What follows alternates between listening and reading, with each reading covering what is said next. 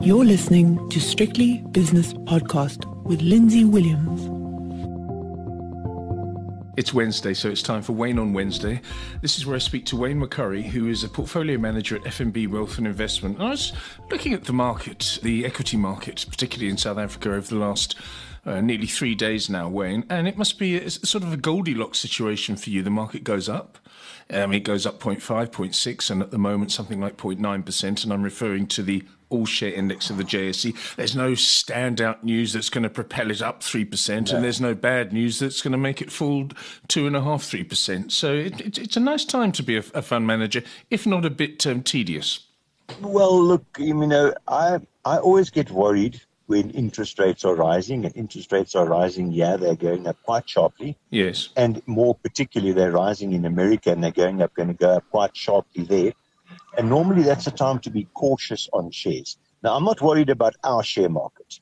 I'm worried about the effect that they may possibly have on the US share market. And you also saw very vividly what happens when a company disappoints when you look at Facebook or Meta, whatever it's called now. I mean, that thing's been clobbered.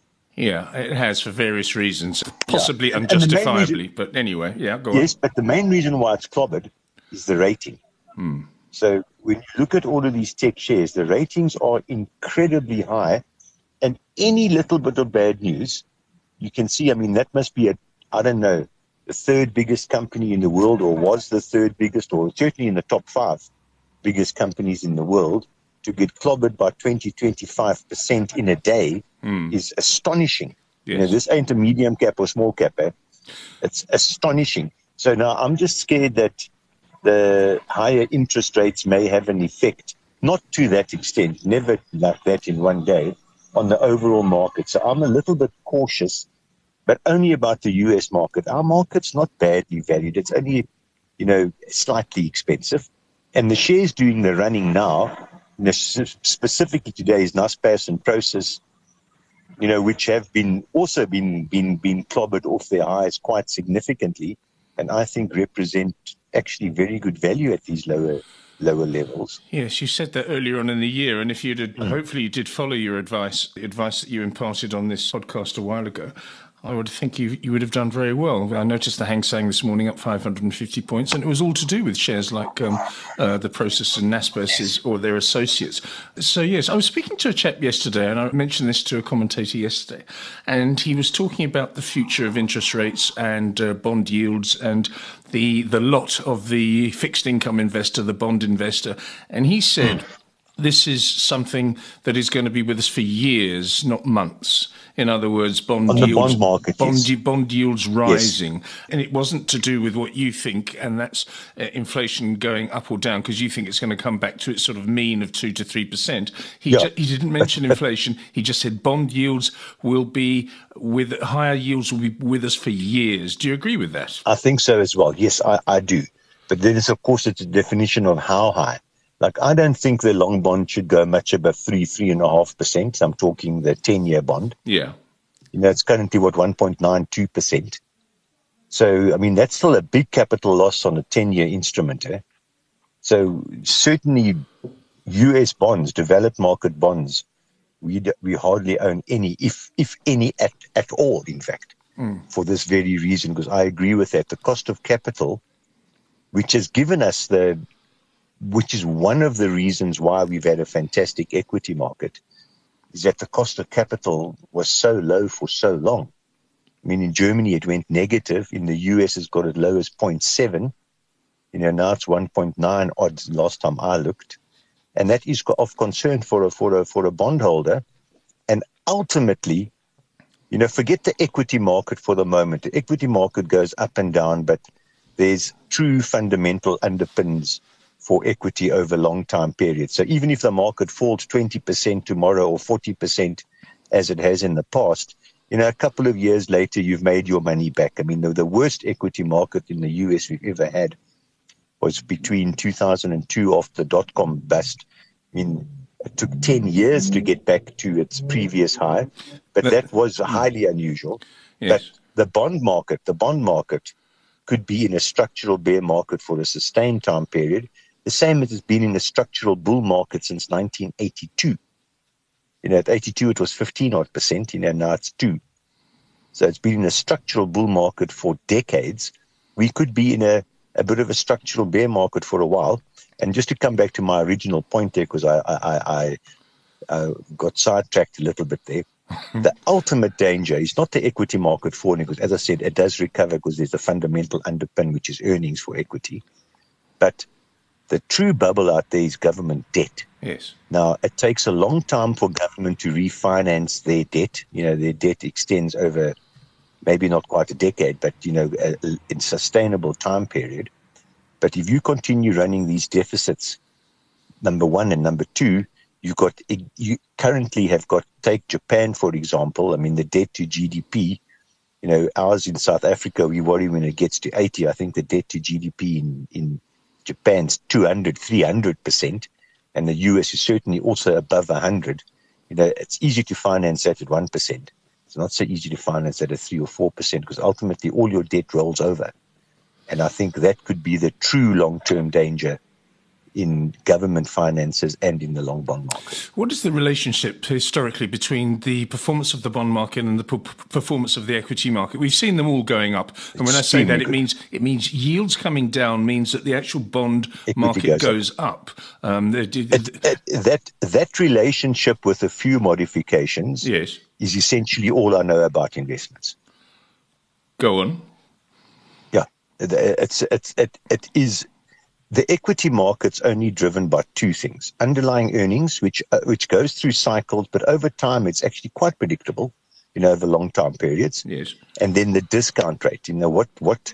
What discount rate do you apply to those earnings? And the biggest single driver, which over time is probably 90% of the determination of that discount rate, is the long bond market. Okay. So the long bonds going up or down is probably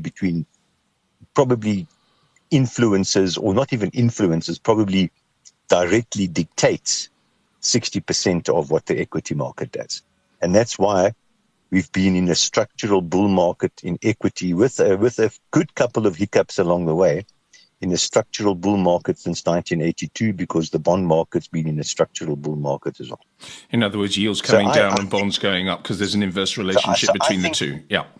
I mean, I won't be alive when we come to the end of this time period, but I would think the next 30 years, equity returns will probably only average about maybe 25 or 30% of the last 30 years equity returns. In fact, the last 40 years equity returns. I think you will be alive, Wayne, and you'll give yourself more of a chance. Not in 40 years' time. Shapiro might be, because he never ages.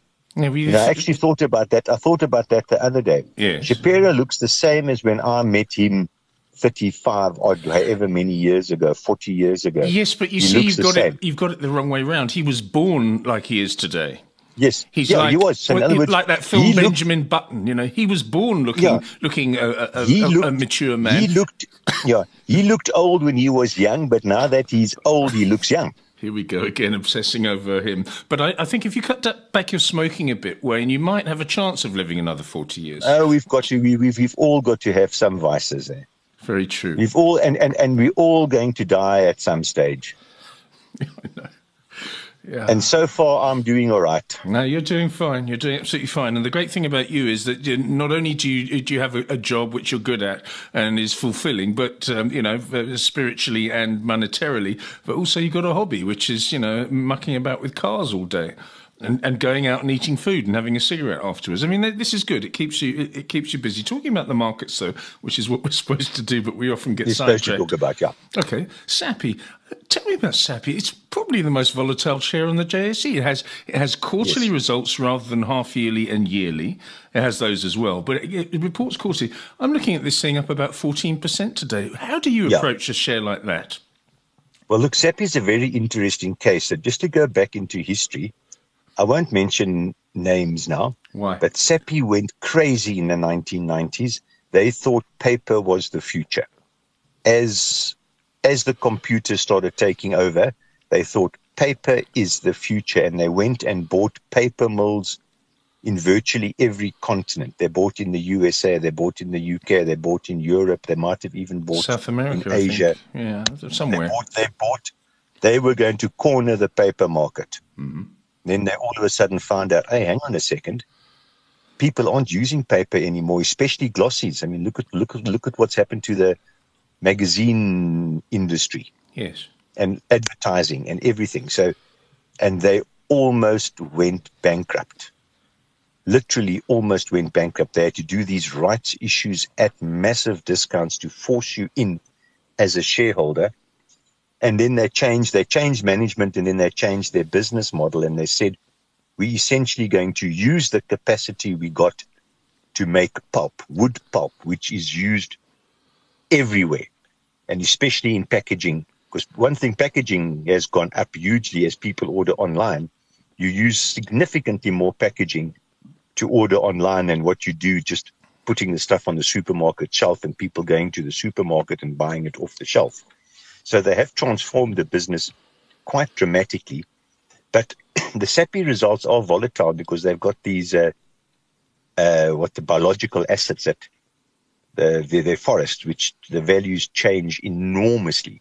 But yes, it is a very volatile share. It's not in the industry I particularly like, although full credit to the management in actually saving the company, because literally SAPI and Sasol are the two really large companies that virtually came to a grinding halt that I know of. I mean, other than commodity companies, which come to a grinding halt every now and again as well. Yeah, talking about the packaging story, I don't know when the last time you ordered something online and got it delivered and you have a look at this package and you try and open it. I tried to open one the other day. I get maybe one a month that I order. I see something and I want it immediately, so I press a couple of buttons and I order the blasted thing. I got one the other day, had 4 different layers to it. It had come from the United States. Outside, there was plastic, there was cardboard, there was paper, there was stickers all over the thing, and everything. So whoever makes this stuff, and also the people that deliver it, are making an absolute fortune, I would have thought. Yes, and that's why the industrial property market's doing so well, because everyone needs a warehouse and a distribution center now to handle this, and that's one of the reasons why I still maintain. Naspers, Process, and many other players are going heavily into this food delivery story. Not because it's food delivery, but because it's so super efficient, and it only works, 3 hours a day at peak periods. In the evening when people order takeaways, and then maybe at lunchtime.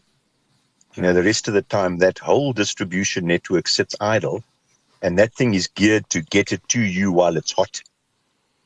So I think that's one of the reasons why they're going for food deliveries, that they're going to piggyback all of these online orders back onto the food delivery system. So in other words, the food delivery system will actually evolve into logistics and maybe even crowd out the DHLs and the big logistic players we've got now. So you're saying that somebody on a bike, whether it be a motorbike or just a normal pedal bike, is going to become not just someone who brings you your pizza or your Chinese food, but also someone else or something General else delivering something from a shop. The only way that works is you've got to have many distribution centers, because the place that sources the producers of the food, the restaurants and the takeaways, are within a relatively short, maybe at maximum 8-10 kilometers from your house, so they can get it to you. So in other words, you've got to have these small distribution centers all over the place, so that the person making that new electric kettle can get it to these small distribution systems and get it into the food delivery systems and out to you very, very quickly. And hence the big demand for industrial space all over. The storage, you look at that company called Storage, because people now are hiring little storage units, and there's storage units in the center of Sandton.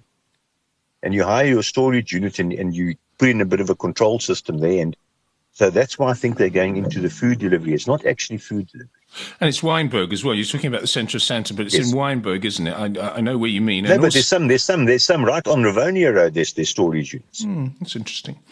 I've just given up my storage unit at Cape Town International Airport, and in fact my cube, as they call it, is on the sea at the moment in a ship called the Santa Cruz on its way to Rotterdam for delivery. I'm looking forward to seeing stuff I haven't seen for 5 years. But that's unusual, because normally people put it in storage and then their descendants have got to deal with it when they die, because normally you put something in storage, you're not even vaguely interested in seeing it again. No. Well, with my stuff there's a few interesting items there, but there's that program on television as well But called Storage Wars. you've lived without them for 5 years. Yeah, I know, so but you've I managed think to about survive. them. No, there's a few nice things there. Trust me. I mean, I don't need them. It's not as if my life has been any less enjoyable because I haven't got what's in my queue. But on the other hand, it will be enhanced once I open. I'm really looking forward to opening it up. It's going to be very exciting. Talking about food delivery, like Wayne, a bit of a time capsule. Yeah, exactly. Will the clothes still fit you? Not a chance, Wayne. And don't be and don't be nasty. Wayne, talking about food delivery, when was the last time you ordered food, whether it be from a basket of groceries from Checkers or a takeaway from your favourite shop? We order twice a week online. Really? Yeah. Oh, that's interesting. I thought you and some of them are very small orders, but we never do the big shop anymore. Never. So you mean the monthly shop where you get everything in bulk? The monthly shop, yeah. Okay, yeah. We never do it anymore. So 2 of the orders per month are quite big orders, and then the other 5 or 6 orders are things you just forgot about or something that you want.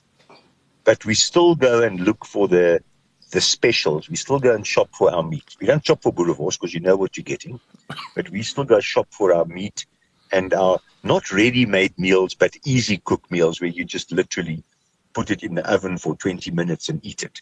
So we still go shopping for that and found a new place. What is it? Called Country Kitchen.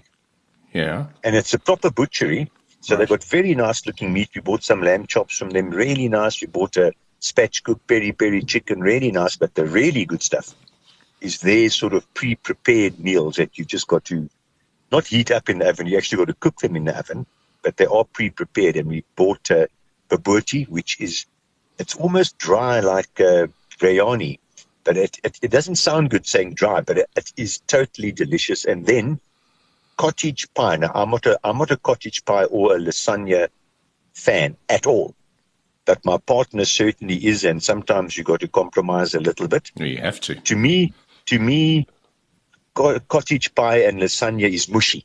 You know, I like something that's got a contrast in texture. But it has got a contrast in texture. I mean, a cottage pie is made with beef mince. A shepherd's pie is made with lamb mince. But it's mushy. There's nothing crispy.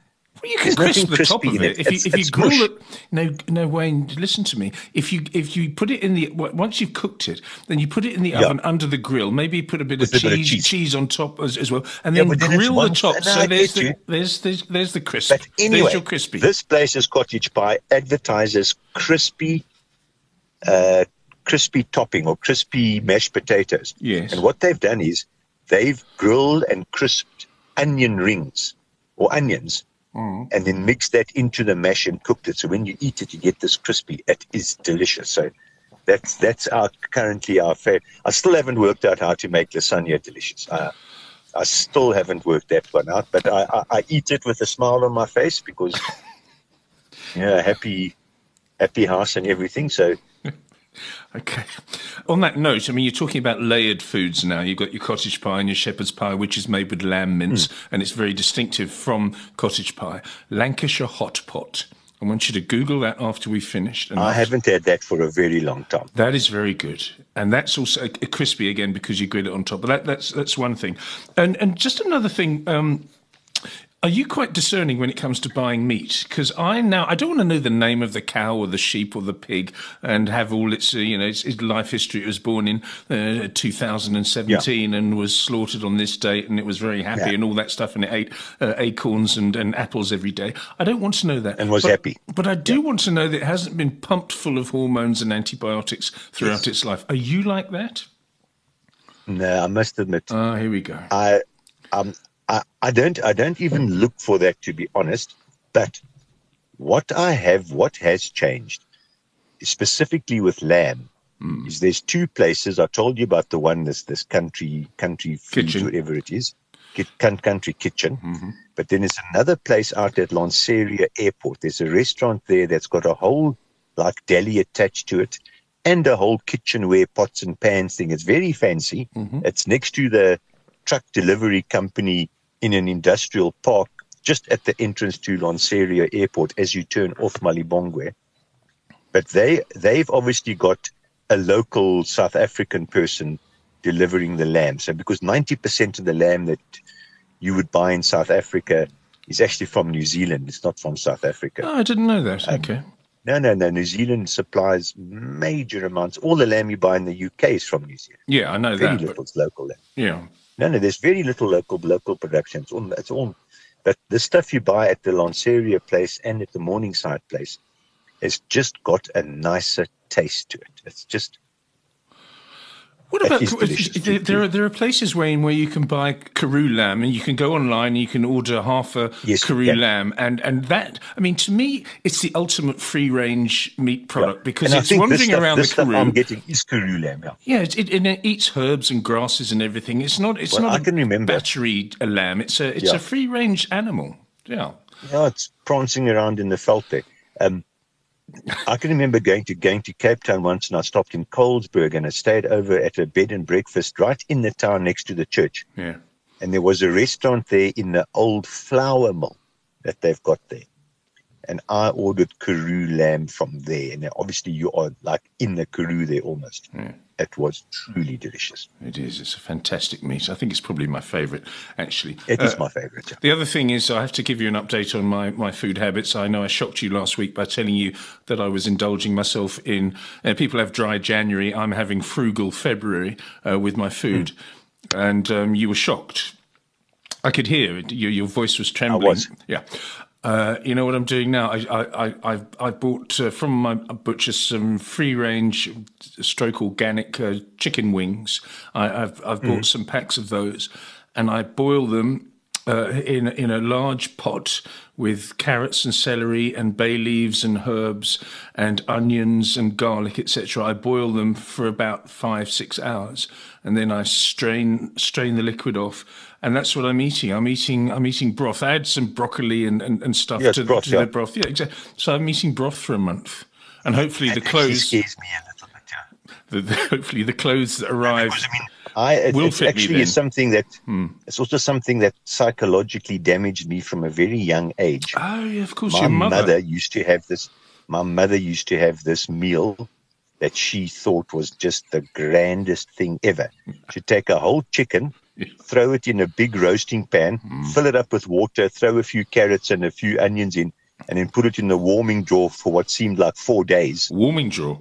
And then the warming drawer. So it would just slowly simmer. It would just and it came out this putrid white color. And my nickname for it was landmine chicken, because you just touched it with a fork and it sort of exploded as the meat fell off because it was so awful. So whenever someone tries to sell me something fall off the bone, I'm not ever interested. I don't want meat that falls off any bone. Okay. Because of this deep psychological damage my dear mother did to me with her warming drawer landmine chicken. God bless Mrs. McCurrie. Yeah, she was actually, I miss her terribly. She was actually a very, very sweet person. Life and soul of the party, never grumpy, lovely person, but she was not well domesticated. Okay, well, a life and soul of the party, but obviously not a caterer. But she raised a fine son. Wayne, thank you very much for your time, as always, on a Wednesday. We talked a little bit about markets, 27% of the time, according to my calculations. The rest was about food, which is exactly how I like it. Wayne McCurrie is a portfolio manager and foodie from FNB Wealth and Investment in Johannesburg. The views and opinions expressed in these podcasts are those of Lindsay Williams and various contributors and do not reflect the policy, position or opinion of any other agency, organisation, employer or company associated with strictlybusinesspodcast.com. Assumptions made on the analyses are not reflective of the position of any other entity other than the speaker or the author. And since we are critically thinking human beings, these views are always subject to change, revision and rethinking at any time. Please do not hold us to them in perpetuity.